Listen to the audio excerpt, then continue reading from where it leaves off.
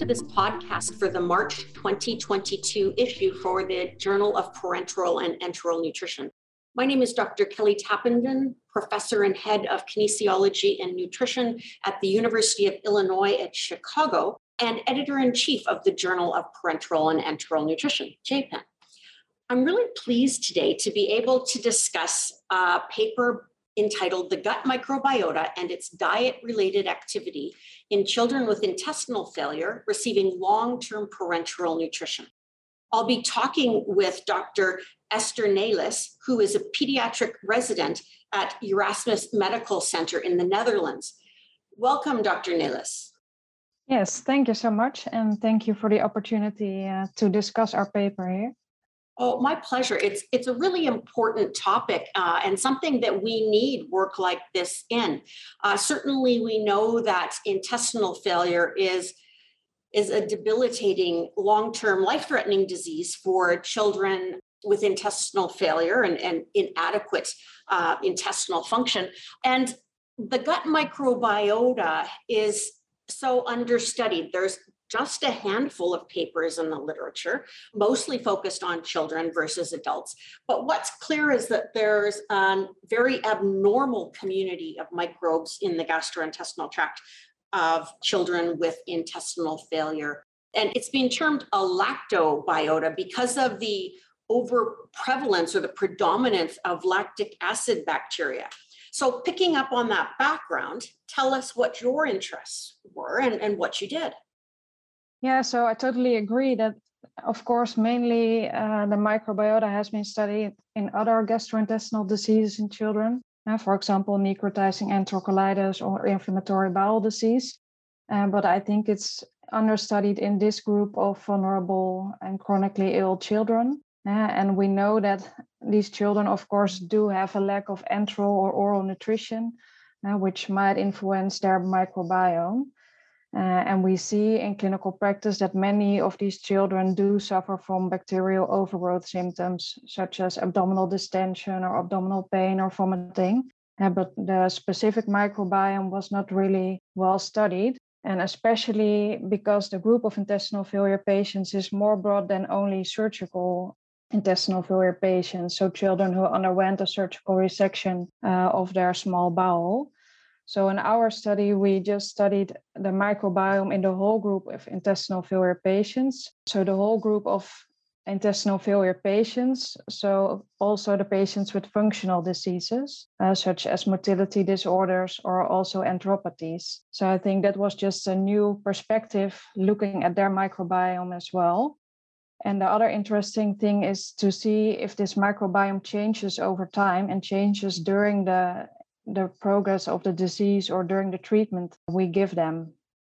Very good. So we know that the microbiota is really essential for a lot of physiological functions, development of the immune system, both innate immunity via colonization resistance, as well as cell-mediated immunity, but also then support of the gastrointestinal tract, the epithelial mucosa. And one of the things there is the production of short-chain fatty acids, particularly butyrate by these microbes, and how that may then be important for adaptation in patients with intestinal failure. So it's really important that these children have adequate amounts of butyrate produced by the microbes.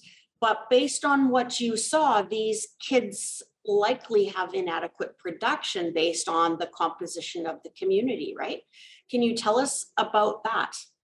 Yeah, so looking at their microbiome, we saw or we confirmed previous studies that they had different diversity and richness of their microbiome. And also regarding the different phyla, they had an increase of proteobacteria and a decrease of Firmicutes and Bacteroidetes. But more interesting, when looking at the short-chain fatty acids, we found that the intestinal failure patients had lower total amounts of these short-chain fatty acids than healthy controls. And more specific, they had lower amounts of butyric acid, which is known as the most important one to stimulate gut function in general. And when we compare the two different groups of intestinal failure patients, so the surgical ones versus the functional intestinal failure ones, And we also found profound differences, not only in their microbial structure, but also in the short chain fatty acids. Okay, so the children with intestinal failure had less overall bacteria, the specific counts of the bacteria per unit intestinal contents, and they were less diverse, had less community diversity and richness, as we call it. Now, that then has implications consistent with what I mentioned earlier about this lactobiota, right? You found that both propionate and butyrate were lower in the kids with intestinal failure. And in fact, they made more lactic acid bacteria of both isoforms, correct? Yes, that's correct. So indeed, we found profound differences in short chain fatty acids, but we also found like a tenfold differences in lactate, and not only L-lactate, but also D-lactate, which is important in these patients. Right, particularly when it comes to D-lactate acidosis, that some of these kids are probably struggling with. So the other thing that I found very interesting is that these results were negatively associated with the amount of parenteral nutrition. So that the more PN a child was getting, the less microbial diversity and the less short chain fatty acids were produced. And it struck me that perhaps it's not so much the more parenteral nutrition that they're giving, but conversely, the less enteral nutrients or nutrients in the lumen that is having that effect on the microbiota and the short chain fatty acids that are produced. What are your thoughts on that? Yeah, I think that's right. I think it's just the fact that they did not receive so much enteral or oral nutrition, which is also represented by the fact that fiber intake, for example, was a main influencer of the microbiome. We also saw that the PN duration, so how many years these children receive PN, did also contribute to the community structure and the changes in the microbiome. So I do agree it's probably more an effect of the lack of enteral oral nutrition. But in clinical practice, we often use the percentage of PN that these children receive as a marker to state how severe their intestinal failure is. So that's why we've chosen to use this term. Sure. It really does underscore how important it is in clinical practice for these children and adults with intestinal failure also to be fed orally or enterally if they have oral aversions and oral intake is insufficient, and that those luminal nutrients contain fiber. What kind of fiber is it that you're using? Is it whole fiber from whole foods, or are you supplementing a formula with specific kinds of fiber? Yeah, it depends a little bit on the patient. Most of the children receive tube feeding, and some of the tube feeding is supplemented with extra fibers. And some of the children do receive small amounts of table foods, which contains, of course, also complex fibers. But the amount of oral nutrition that these patients receive was just very low. So most often it's just the tube feeding that they receive. Yeah. So when you say enteral formula supplemented with fiber, do you mean a fiber containing enteral formula so that it's, all in one, or are you actually supplementing specific fibers into the formulas that you're giving them? No, it's an all-containing formula. So we do not supplement the tube feeding with extra fibers currently. Is there a particular fiber source that you have a preference for or you recommend?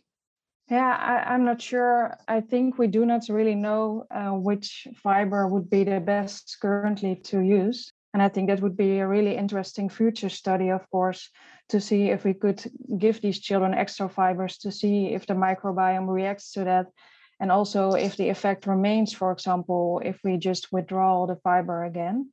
But also to see if these children do tolerate an extra amount of fiber, because of course they do have many complaints of intolerance to enteral nutrition, and they do often only tolerate small amounts of tube feeding or oral nutrition. So that would be important to investigate as well, I think.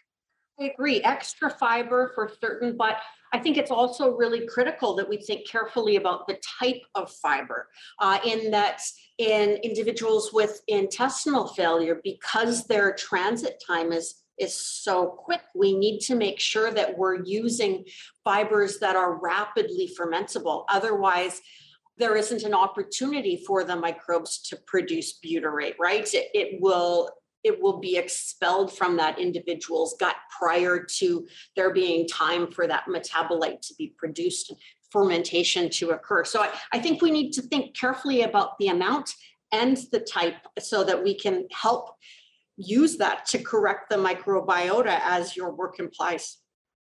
No, I totally agree. And of course, it depends also on what type of patient we're facing. Of course, if the patient has their colon or not, or that all these factors might influence the type of fiber and also the amount of fiber that should have an effect. Sure. If it's an ostomy patient, we need to be even more careful about using something rapidly fermentable because the time that those nutrients will be in the gut is precious. And we want it fermenting in the gut and not the ostomy bag, of course. So do you have any final comments or take-home messages that you would like to extend to our listeners? Well, I think one of the other striking findings was that we did find that diversity increased and the community structure of the microbiome moved to healthy controls in the 2 patients that weaned off PN during our study.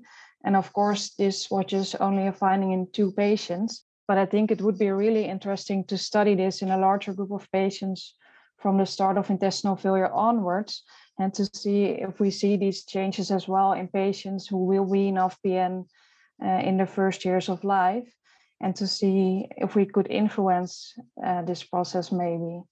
I think that would be really interesting to see.